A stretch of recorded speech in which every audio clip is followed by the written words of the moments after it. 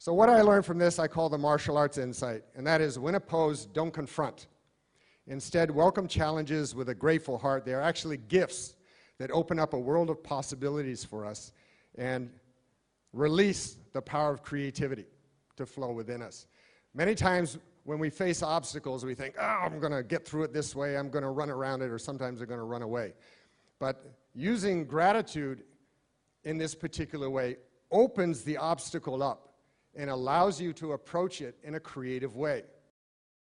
Hello everyone, that was an extract of a TED talk given by today's guest, Roy Horan.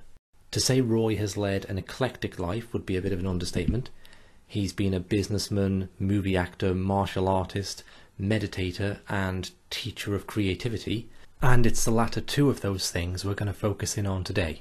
I'm personally very passionate about anything that takes mindful or meditative practice to a deeper level, and in doing so makes it also more accessible for people, and that's exactly what I think Roy's work does. I also like it when this can be grounded in something practical and tangible. And again, Roy does this by showing how anyone can use meditation to open up deep states of creativity from where invaluable insights can arise. So here's Roy starting us off by explaining his journey into mindfulness and spirituality. Well, mindfulness, as you well know, is quite a popular topic, actually worldwide. It's an ancient Buddhist concept that Kabat-Zinn is probably most famous for kind of putting it in a research context and getting people to practice it. So it's been very, very popular, and many people have benefited from it. You know, there's stress reduction and better focus and many different types of outcomes from mindfulness. However, my approach to mindfulness is a little bit different than what's kind of available in the market today. Mm-hmm. But in order to get there to what that difference is, yes, there's been a journey. There's been a journey. In terms of spirituality, my spiritual endeavors, even though I didn't know that's what they were at the time, started when I was very young. Started about the age of 4 or 5. Because unlike most children who like to play with other children, you know, play baseball and so forth, I was a nature boy. So I spent a lot of time in nature, observing nature, and I felt very, very comfortable with it. And at the same time, being in a natural environment, I began to explore my relationship with nature. And I would try all different types of things, you know, different sort of mental exercises related to nature. And I began to discover or feel that there's some great underlying mystery. Right, but were you philosophically influenced in that way? Were you reading anything or influenced by anyone to make you think along those lines, or was this a kind of spontaneous discovery? This is all spontaneous. I started reading at an early age, and most of the books that I read at an early age either related to science or spirituality. So I probably started reading serious books at maybe around the age of 9, something like that, 9 years old. But what generated the feeling, it was not so much the intellectual understanding of things was interesting.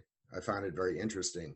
But what was probably most interesting to me was actually how I felt about being in nature, how I felt about being among people, how I felt about being in this world, and trying to understand that and having this ongoing suspicion that there's a greater truth to this reality. And I didn't quite know what it was. And of course, reading books, I tried to discover what that might be, see what other people had to say about it.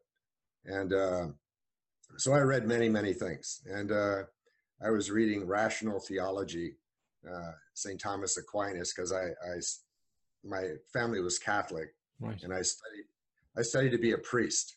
I had decided I was going to be a priest at the age of 11. I went into a seminary when I was 14. That didn't quite work out, but there was something, I just felt that there was something underlying all of this. And So that took me through all sorts of different types of experiences through my life. And at the same time, I was very interested in science, because science I saw is another way to kind of get at things. Yeah, well, it strikes me as interesting that Thomas Aquinas and Catholicism struck you as a way to get at things, and so did science. Like there's this sense of an underlying mystery, and that there could be different portals to that, and quite contrasting portals, really. Yes, yes, that's true. Then I started getting, probably around university, I started getting and delving into Eastern philosophy. And I don't know if we have time for it, but you shared one experience about depression. Yes. Being in a state of depression, and then coming out of that state of depression, and experiencing love at a very, very deep level. Yeah, that's a substantial part of my biography, yeah. Well, I had a very similar experience, but my experience wasn't, it was a self-induced depression. Right. I was actually trying to explore a concept and didn't realize that it snowballed on me. And we can talk about this some other time, because I just want to kind of get up to sure. But so anyway, and I explored many, many different things. I lived in the Far East. I've been in the Far East for many years. I left for the Far East, I guess, in 1974. But prior to that, I had been in the Arctic. I lived with Native Americans over the Arctic Circle as a fur trapper and hunter. I was the only white man in their history that ever lived their life out in the wilderness. Right, so are we talking way up in the north of Canada or Alaska? Canada, Northwest Territories of Canada, wow. Outside of a small village called Fort Good Hope. About 300 miles north of that was where I first went out into the bush. But for me, that was a very, very powerful experience, for the simple reason that I actually really lived in nature all the time, 24/7. And it's a very, very strange environment. It's almost, because it's a desert. You know, the Arctic is a desert. So you're actually living in a frozen desert. Yeah. And it has just a very, very strange vibration to it. So that, I also imbibed that. But then I was reading lots of, prior to that and later on, reading books about Eastern religions and so forth. And I read stories of yogis experiencing altered states of consciousness and so forth. So part of my scientific mind, you know, looked at all of this as a bit of a fairy tale. I didn't quite believe that some of these stories were true. You're talking about the kind of where people are levitating and walking through walls kind of stories, I take it. No, I'm just talking about you know, experiencing non-dual reality, non-duality, experiencing lights and colors and sounds and cosmic consciousness and all this sort of thing. Even though I had grown up in a hippie culture, I kind of looked at this, the scientific mind looked at this as, well, you know, somebody smoking something to have these experiences, even though I still felt that there was a deeper truth to everything. I wasn't quite sure what that was. And in 1991, I had a Shaktipat experience. Do your listeners, your viewers, they understand what Shaktipat is? Well, I think a fair few of them will, but maybe a brief definition would be helpful. Well, Shaktipat is a spiritual initiation. Shaktipat in the tradition that I received it is called a Kundalini awakening. Mm-hmm. So basically, theoretically, what they say is all the energy in the universe is the energy that we experience is a certain form of energy or different forms of energy, but it's a basic, I guess you could call it a more yang type of energy. But then there's a yin form of energy or hidden form of energy that rests within the human body. And it's usually not awakened. You know, we can go through lifetime after lifetime. It's usually not awakened. And then for some reason, sometimes spontaneously, sometimes through spiritual practice and so forth, this energy can be awakened. And once it's awakened, then it basically goes on automatic pilot. And what I mean by automatic pilot is it's going to take you where you need to go. Even if you kick and fight the whole way, you can slow it down, but you're not going to stop it once it's awake. And what that does is it opens up your awareness to those deeper states of reality, or to reality that we don't normally experience. Once you have that experience, your life is transformed immediately. I mean, completely different. Your perspective of reality changes automatically. And it's sustained. It's not something that comes and goes. It's sustained. Then eventually, over time, that understanding of that alternate state actually becomes very much merged with the reality that we normally experience. In other words, but we see reality around us. We see moment by moment how we live our lives, how we experience our lives in a slightly different way. So, I mean, the old Zen statement in the beginning, mountains were mountains, rivers were rivers, and trees were trees. And then when I started to learn, they were no longer mountains and rivers and trees. And then eventually when I became enlightened, they were mountains and rivers and trees again. But the quality, towards the end is different. Okay. And did this follow was there an intense kind of practice that built up to the Shakti experience to induce that? No. Well, I had been practicing meditation. Mm-hmm. I had practiced meditation for a while before that happened. It was fortuitous. Okay. I was in Hong Kong. I had been practicing the Self-Realization Fellowship.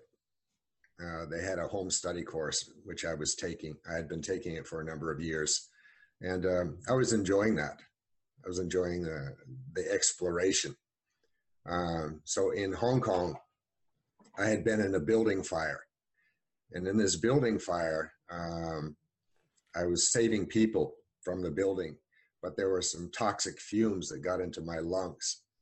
And so I was having some lung problems around this time. And people that I knew said, "Hey, Roy, we know you're into yoga. There's a guru coming to town."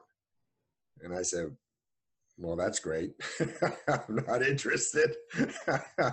So this kept happening over a period of a couple of weeks. People saying, "Hey, there's a guru coming to town." And I just blew it off. And then I went to see my doctor for a regular checkup. He was a fellow from India. He said, "Hey, Roy, there's a guru coming to town." This time I was really frustrated with the thought of it. And I said, "Well, who is it? What?" He says, "I don't know, but they have a center in this building in Hong Kong called the Landmark." I said, "All right."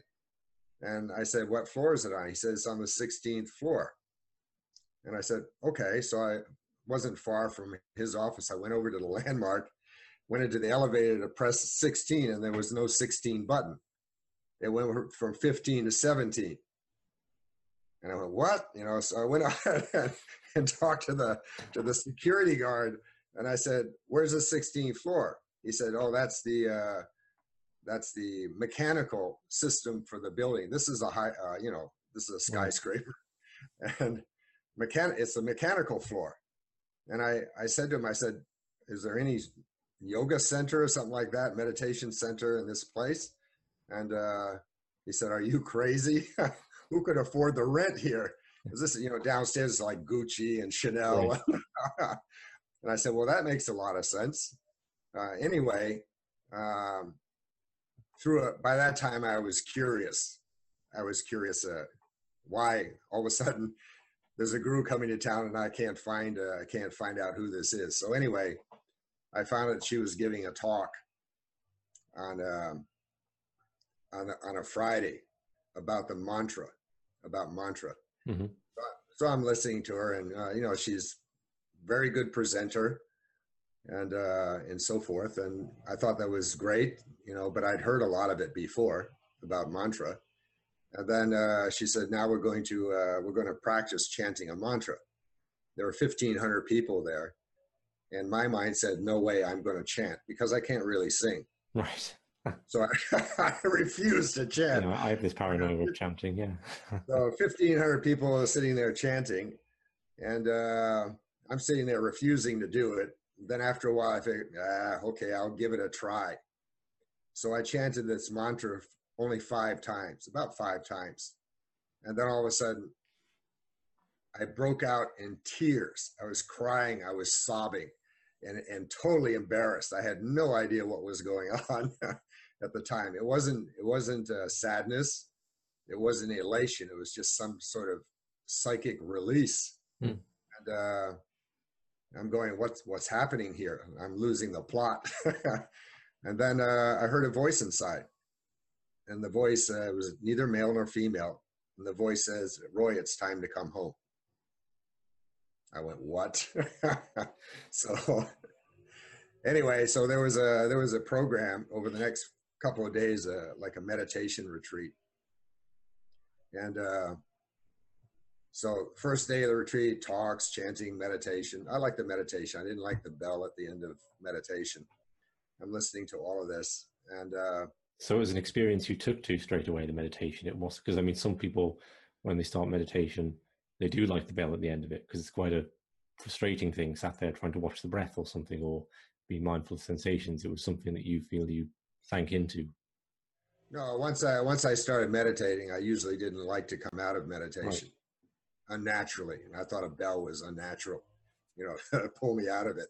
Yeah. So anyway, I was a bit confused by the whole thing. And then on the second day, I didn't realize that there was going to be a longer meditation. And she was guiding us through this dharana, or visualization technique. But it started off with, I'd like you to smell a beautiful smell. And I don't have a very good nose. So I'm thinking that's not going to happen. And then about a minute later, all of a sudden I smell this really exotic, beautiful smell. And I'm like, what the heck? So I opened my eyes and I was sniffing the women in front of me because I thought maybe it was their perfume. And it wasn't their perfume. I closed my eyes. It came back again. And then I started thinking, wow, these people are really up to something. They must be pumping it into the air conditioning system. Okay. Because it was so beautiful, such a beautiful smell. But anyway, I noticed every time I opened my eyes or got distracted, it went away, and I closed my eyes, it would come back again. So anyway, what happened was I went on this, it's a lengthy discussion, but I actually went on this experience, an inner experience that was very visual and somewhat abstract and somewhat real at the same time. But ultimately what happened is I ended up having a life review. Mm-hmm. And so I saw these like video images. They're not just photos, they're like video images happening at extremely high speed. And a lot of those memories are things I had completely forgotten from childhood. They went all the way back. But as I was, watching all of this, I noticed that there was a golden thread kind of running through all of these videos and images. So I'm looking at, what's this? So I was mesmerized by it. So I'm kind of following it, half-assed, looking at what was happening. And it was coming up to present. And then when it came right to the present, when I was in the meditation hall, then I realized that my entire life, everything that I'd ever done, all these crazy things and so forth, were all leading up to this one particular second. Right. This one particular moment. And when I realized that my entire life, or this existence, was all about this particular moment, then I had this tremendous explosion of energy, from the base of the spine to the crown of the head. Very, classic type of thing that radiated throughout the entire body. And I was in an extreme state of ecstasy. As a matter of fact, the ecstasy was so strong, I thought that I couldn't contain it. I tried to contain it. And it was ecstasy, but almost painful at the same time. Mm-hmm. It was just so strong. And then right at the time that I was about ready to scream, the bell rang to the end of meditation. And so that was the second part of the Shaktipat experience. The third part is about a day later, they're opening a center. She entered the room before taking her seat. You know, she looked at me, and our eyes met for about 2 or 3 seconds. But in that 2 or 3 seconds, I experienced what unconditional love is, what unconditional love feels like, that's both infinite and eternal, where everything is unconditional love. There's no other reality other than that. So non-dualism, another name for non-dualism, is that state of unconditional love. And so these three things kind of kicked off the Shaktipat experience. One was sound. The second one was actually will. And then the third was sight. 3 of 4 ways that Shaktipat is transmitted. And so for the next 8 years, I was experiencing altered states of consciousness just randomly. Right. So, I mean, I want to ask, what was it like to integrate that? I mean, because a lot of people who have these kind of intense experiences, and particularly when they come quite suddenly, can struggle to integrate, whether they're mystical experiences like you're describing or near-death experience.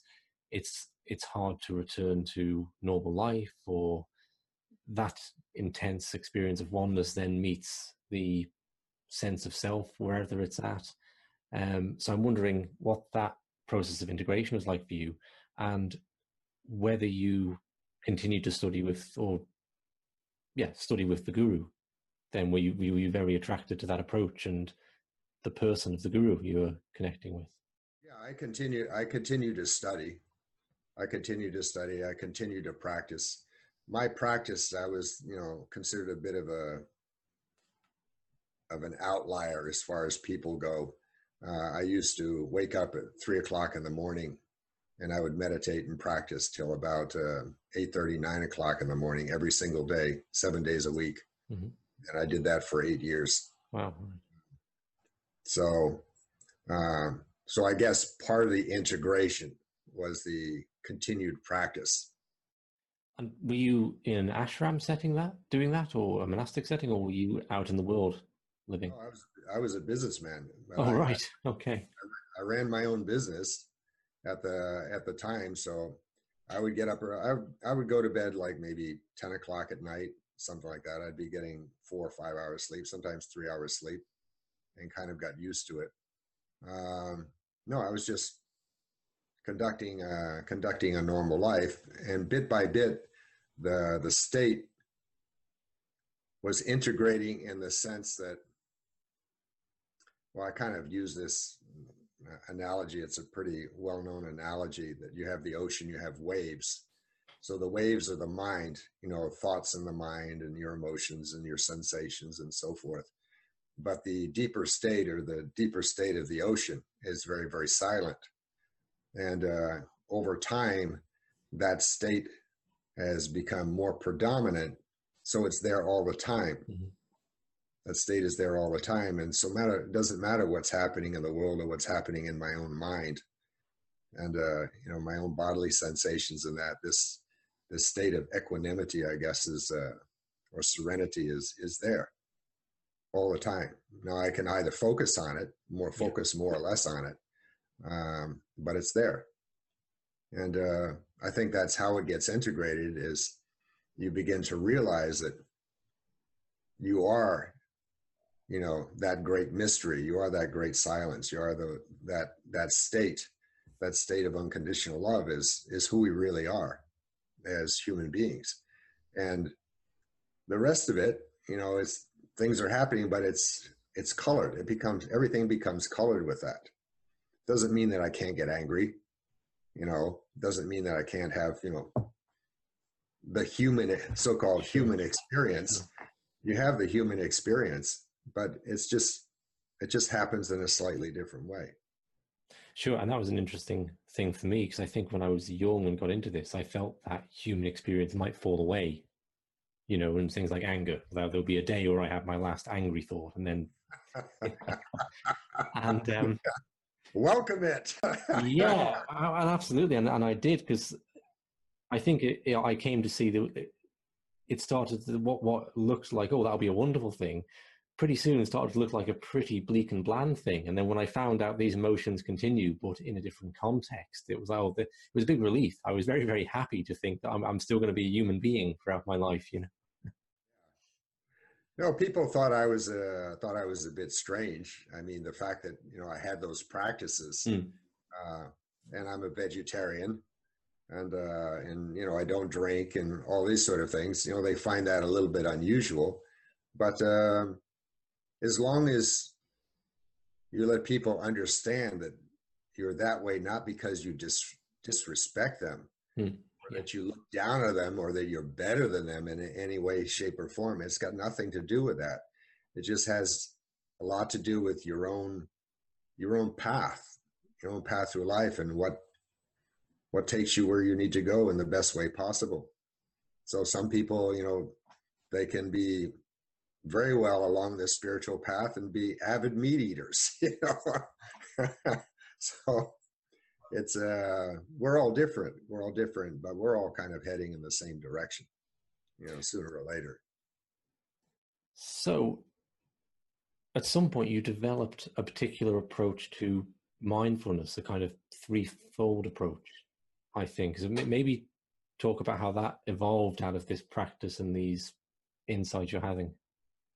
Well, once you become aware of that state, once you become aware of that deeper state, and it becomes more predominant in your life, then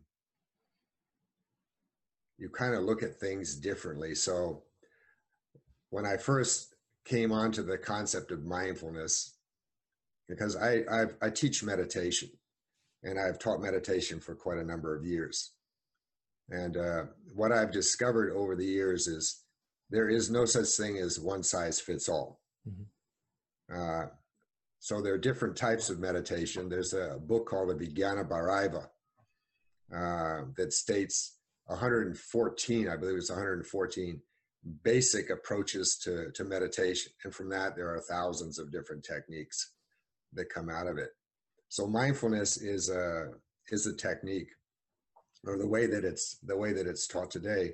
But if you look at mindfulness more closely, what you're actually doing is you're witnessing your thoughts, emotions, and sensations, and which is wonderful that you're able to do that, because it gives you a certain amount of distance from your emotions, particularly negative emotions and negative thoughts.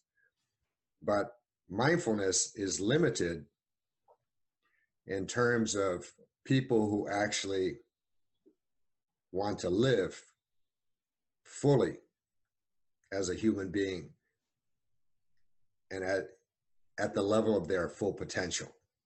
So some people say liberation, enlightenment, or whatever. Okay. If you're interested in being a business person, or being an artist, or whatever, you want to do a better job, and you want to have a sense of well-being, mindfulness is a wonderful practice. But if you want to take it to a deeper level, mindfulness does have deeper levels. So the level at which it's taught nowadays is a form of witnessing.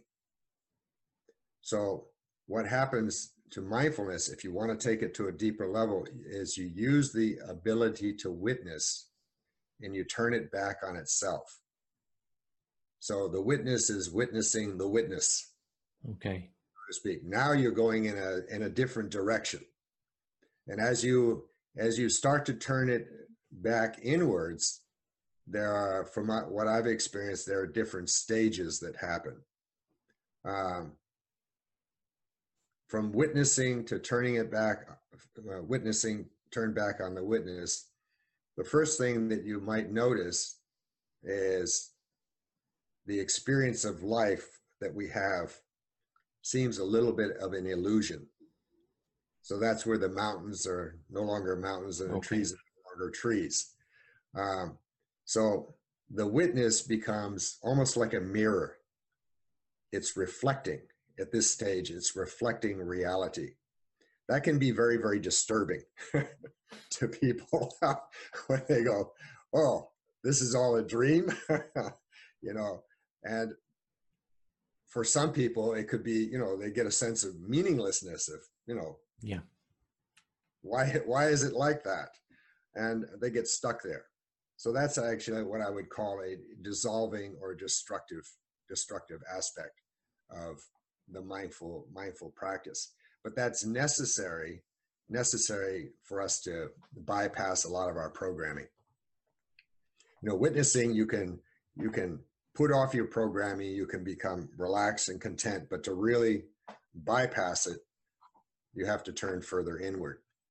And then as you continue, you know, your relationship with the witness, then there comes a point where you begin to realize that you're actually spinning out reality. In other words, you're creating your reality, not just the, you know, the little soundbite. You create your reality. You actually begin to experience that.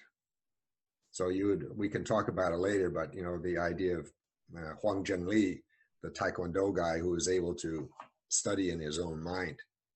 okay, yeah, now that's very interesting. I read that in your book. We get to the point where we actually realize that we're creating our reality. Now that's a whole different thing. There's a lot of power there. There's a tremendous amount of power when you realize that. So just to be clear, are you talking about in a similar way to we might, if we become lucid in a dream, be aware that we're creating the dream, that the dream is a reflection of what's going on within us in some way? Is that? Yeah, that's, you know, it's something along those lines. A lucid dream, in lucid dreaming, you can stand back. The dreams happen spontaneously, and then you can manipulate them and so forth.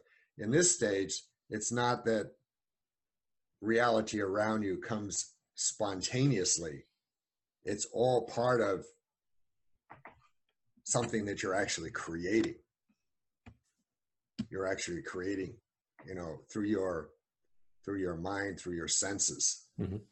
That we're creating this reality. I mean, scientifically, a snake's reality or a butterfly's reality is very, very different than ours. Oh, sure, yeah.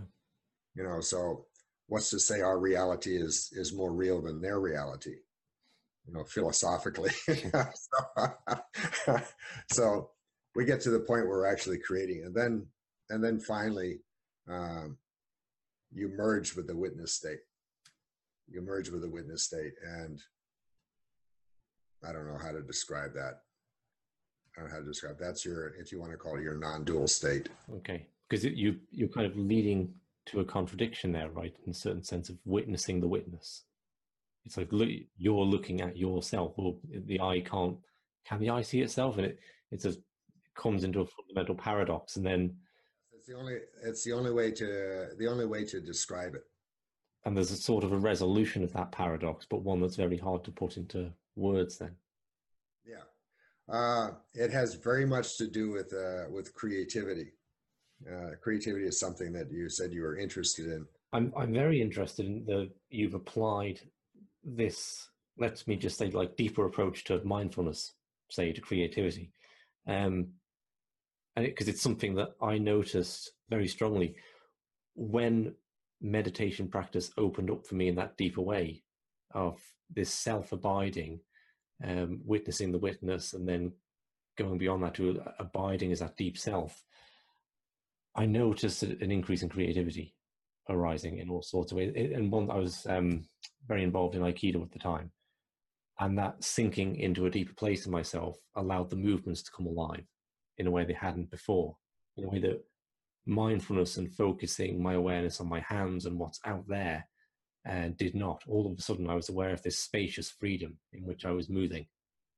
And I remember also, just in any creative project, it was like I could step back and see the contents of my mind. So rather than being zoomed in on my desktop and just seeing every little thing, I could come back and see the whole desktop and see how this bit over here related to this bit over here. And when you put them together, they create something new.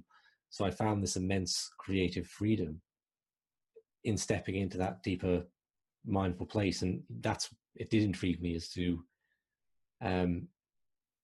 your work then, looking into that place as the source of creativity, because I think people are very intrigued by creativity and they know it's there, and probably everyone has at least one kind of brilliant genius insight in their life, so they know that capacity's back there somewhere, right? But how do you get there? And I think that this can provide a bit of a roadmap. So yeah, I'd be very interested to hear about how you've developed this work in that direction. Well, creativity, if you really understand creativity at a deeper level, it's one tiny, tiny veil from what people call enlightenment. It's just that close to it if you understand creativity at a deeper level. There is you've heard of Patanjali? Yes. So Patanjali wrote the Yoga Sutras. So he taught, how to keep yourself clean and so forth, and go all the way through meditation and dharana and dhyana and samadhi and so forth. And then towards the end of his book, he started talking about samyama. Samyama is the creation of supernormal powers, the ability to read minds and, all these sort of things. He never explained what samyama is or how to do it. But towards the end of that, he starts talking about samyama as creativity, as like ongoing creativity. Right. And so why? Why just before enlightenment, so to speak, is he talking about this tremendous power, to create reality, to change external reality, not only your internal reality, but external reality. So when I was 19, I experienced samyama spontaneously. I didn't know what it was, but very, very unusual things were coming out of it. And so many years later, after the Kundalini awakening, like you, I also found creativity expanding in my life. That basically I could get the answers to just about anything fairly quickly. So I was curious. I was curious on how that was happening.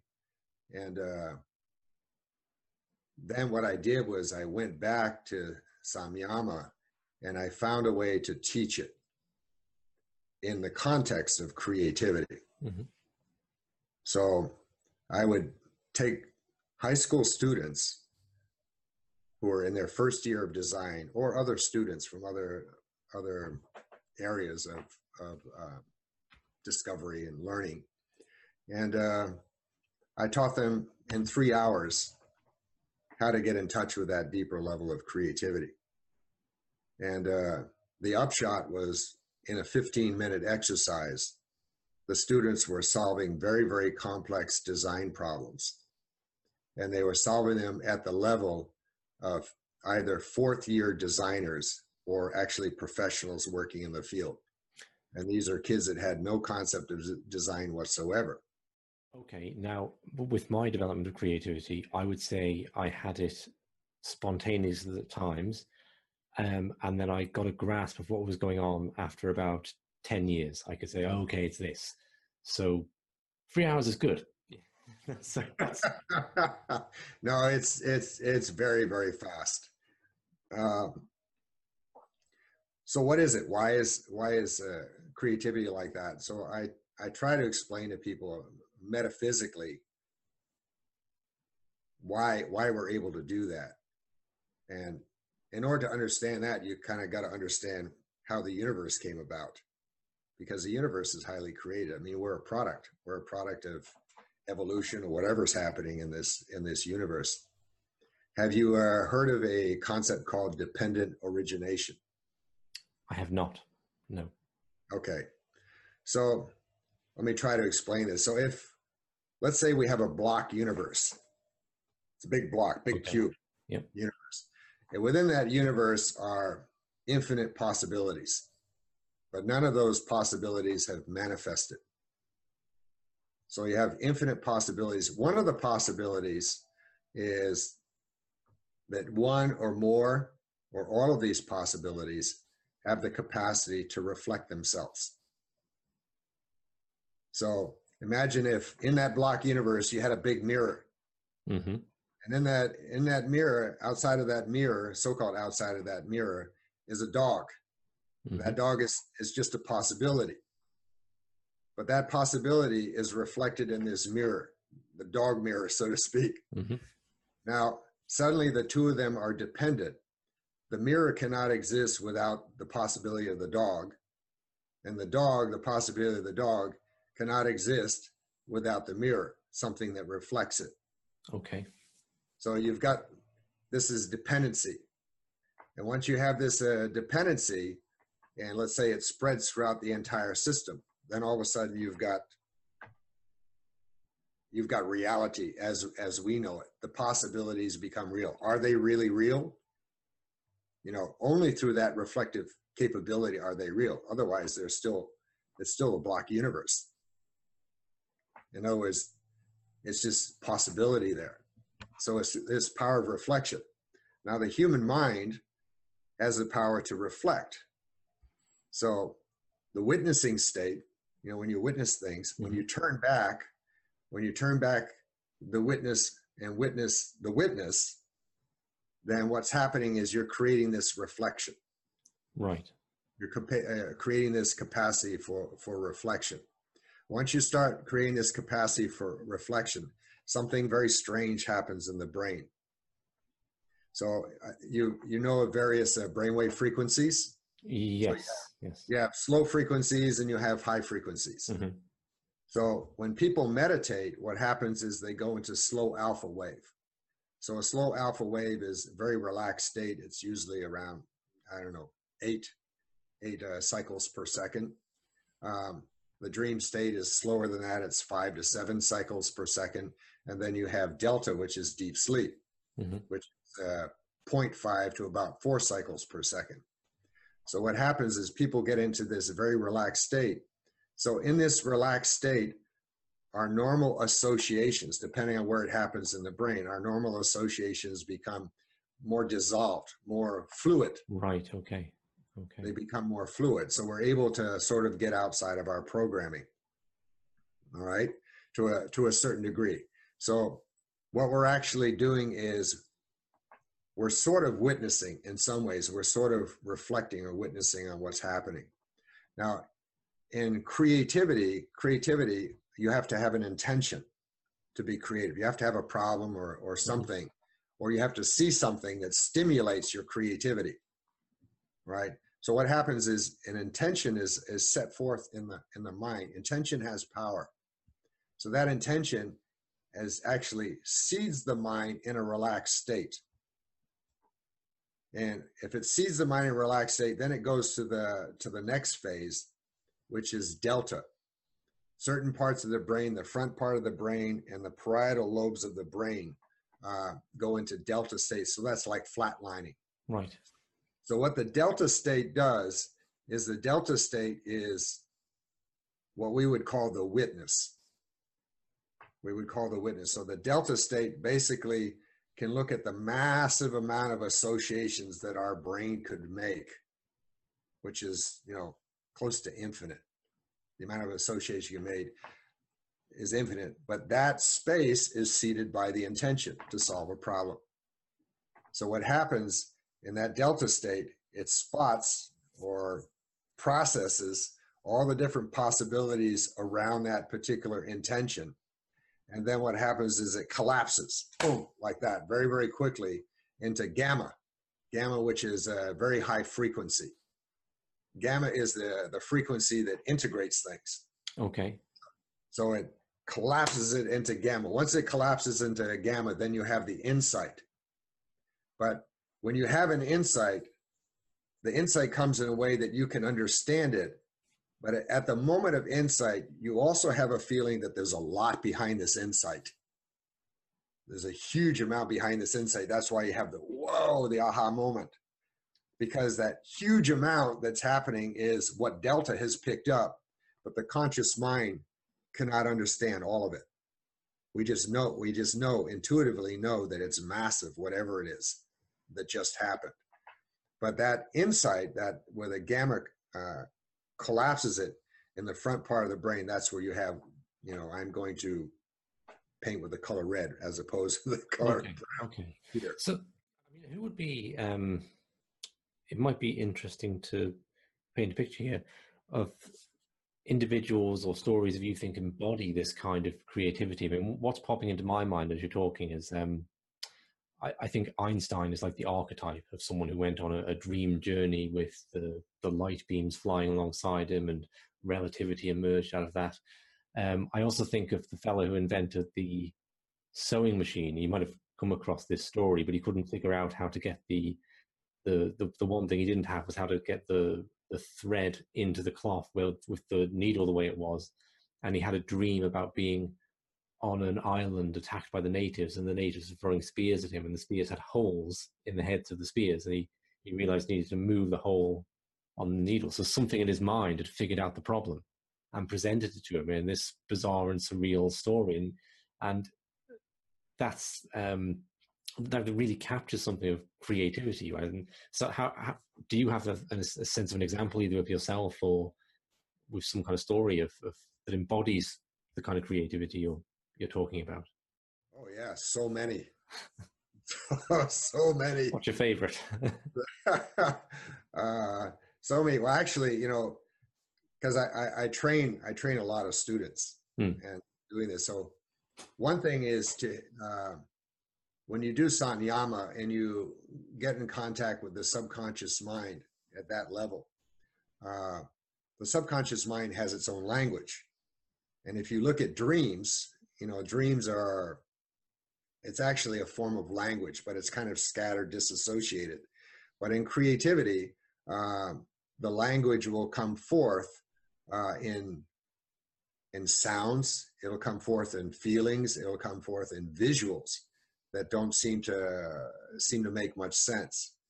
There was one, you can try this sometime yourself, is you ask yourself the question, what is the source of my creativity? Right. Now, when you ask yourself that question, don't try to come up with a solution to it. Don't try to come up with an answer.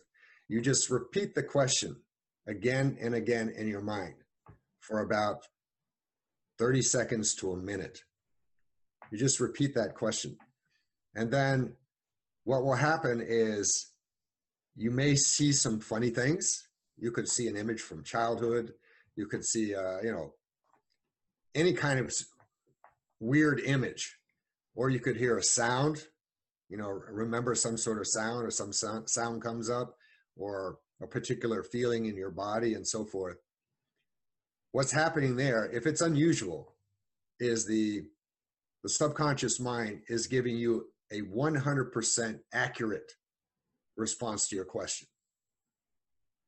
Even more accurate than, you know, writing out a text or something like that. And there will be feelings with it and so forth. So you have to look at what comes up and how do you feel about it? Is it something positive? Is it something negative, or whatever? So I did this exercise for myself. The first time I did the exercise, what came up for me was a can of tomato paste. Look at a can of tomato paste. Yeah. What has that got to do with my life or the source of creativity? But I looked at, how did I feel about this can of tomato paste? I didn't like it. I didn't like it because, one, the tomato paste had been processed. It wasn't natural.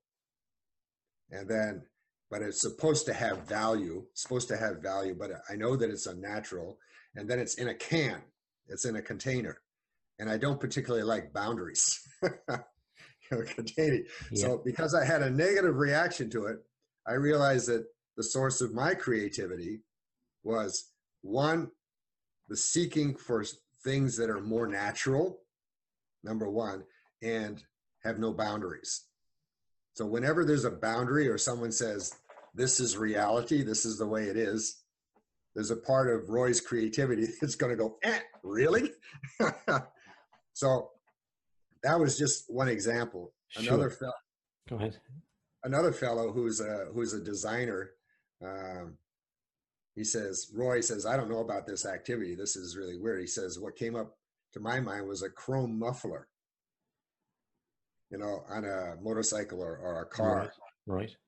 And I said, well, how do you feel about it? He says, well, you know, it's attractive. It's shiny. It's attractive. The design is really, really nice. And I said, well, what does a muffler do? He says, the muffler gets rid of gas, you know, stuff that you don't want in the machine. And I said, well, what was happening with it? He said, well, I had something inside that was converting that negative stuff into, you know, something that was clean and positive. And I said, does that have anything to do with your design? And he goes, oh, like this, as he works in the field of recycling, using recycled materials.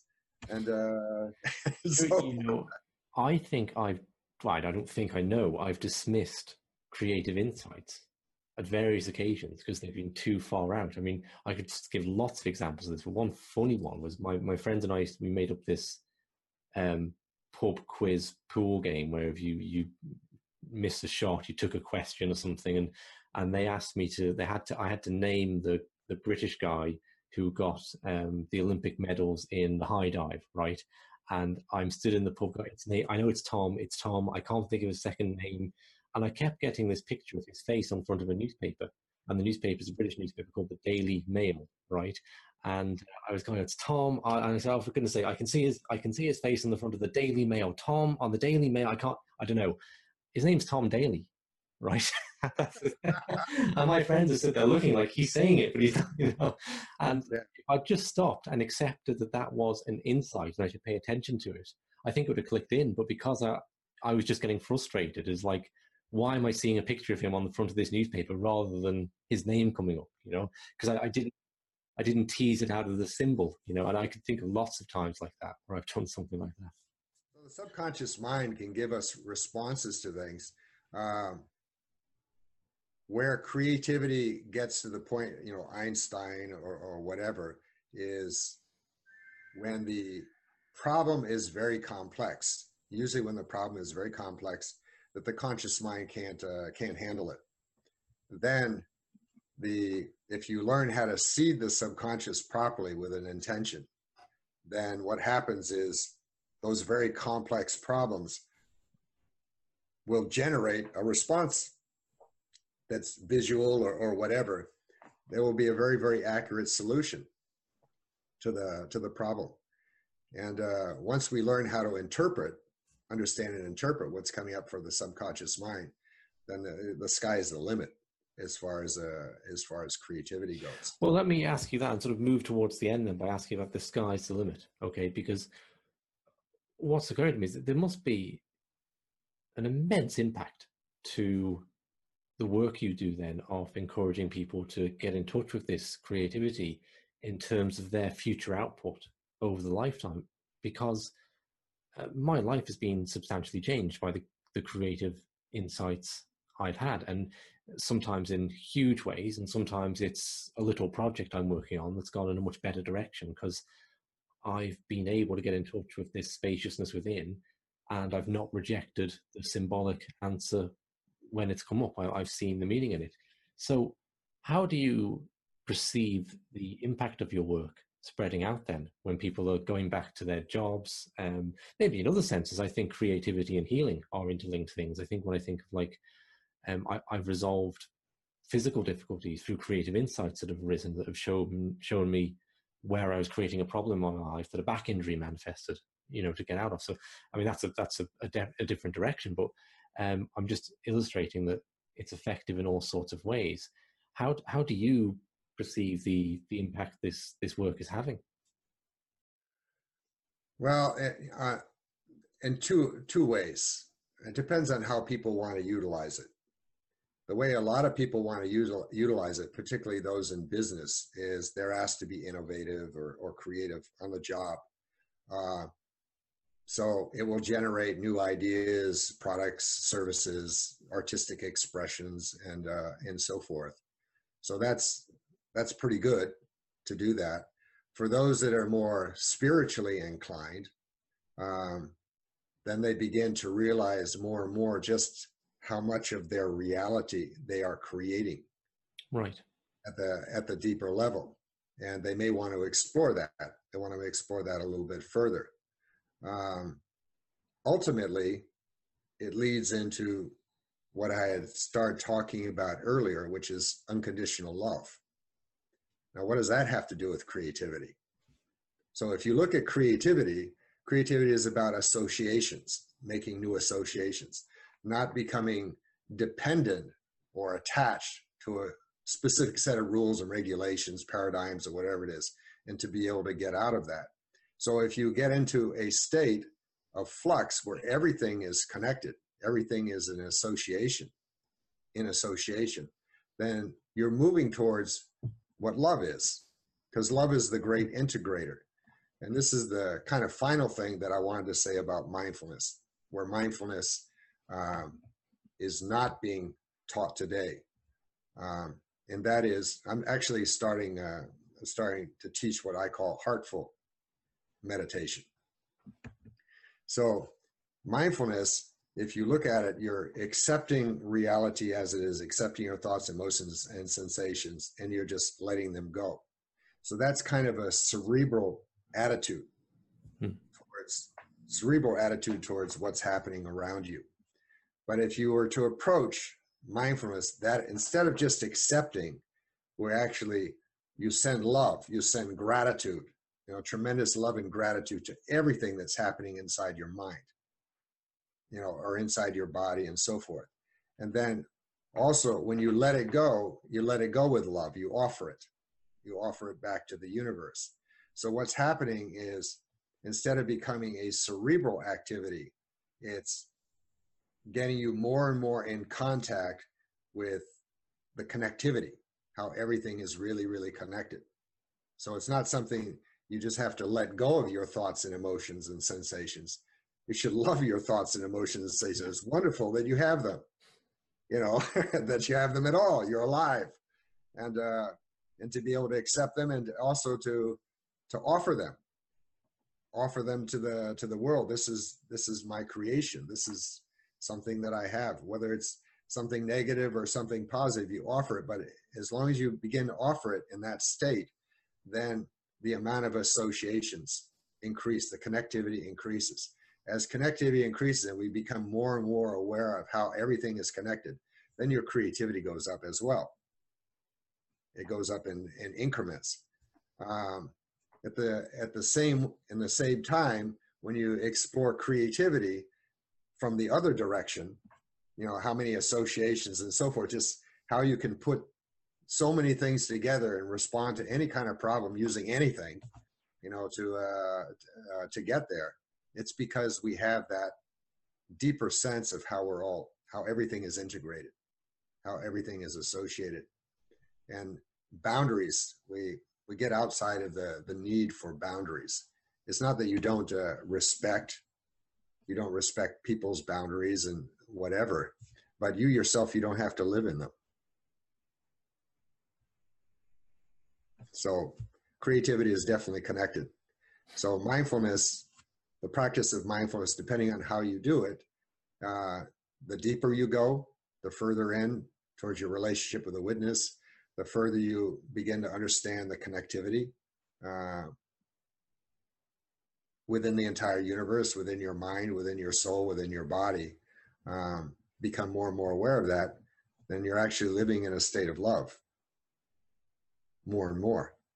And of course, I think that has a really big impact on society as more and more people become aware of that, because then it becomes inclusive. We're not living alone. You don't have racism and, one political party versus another political party. People can kind of sit down and say, all right, we have different points of view, but we're all on the same page, ultimately. So yes, I think it would have a big impact, but myself as a single human being, how much I can do, I don't know. I just plant the seed. That's all. People willing to listen, they're willing to try it out, plant the seed, and it will go where it needs to go. Thank you very much, Roy. Perhaps tell people how they can find out more about, I know you have a book, it's available on Amazon, so that and any other resources you have out there, maybe tell people how they can find out more about you and your work. Well, I wrote a book. It's called Vigilance of the Heart. Vigilance of the Heart was a revelation. It was a revelation that I received that kind of put a lot of things together. There's a workbook that goes with it. It's not a small book. It's about 400 pages. Not only is it not a small book, it's not an easy read. So an author say that their book is not an easy read. It's not that the language is difficult. It's conceptually the concepts and how the concepts are interrelated with one another. That can be a little bit difficult for some people to tease apart. The workbook that goes along with it gives people different activities that they can try at home. And once you do the activities, then you'll be able to understand more and more what's being said in the book. But the book basically goes from simple everyday life and how we normally perceive it to basically the higher levels of, or other levels of non-dual consciousness. So that's kind of where it goes. And it's a journey. It's a journey that takes you through it. I'm in the Bay Area right now. I've lived most of my life in the Far East. I'm looking now into offering workshops on creativity and heartful meditation and some other things. So I have a number of different projects that I'm working on, and that, if you're in the Bay Area, it'll be easy for you. If not, I don't know, maybe someday I'll do some online. That would be good. Yeah. Online's the way to go, I think. So, but I'll link to your details, and I'll link to the book so people can take a look at that and stay in touch. And certainly, yeah, for anyone in the Bay Area or perhaps online in the future. Thank you very much. And yeah, I hope we'll see what people say about this one, comments people have, questions people have. And I know you've lived a multifaceted life, so I hope to have you on again to talk about some different areas of this. Okay, no problem. Thank you.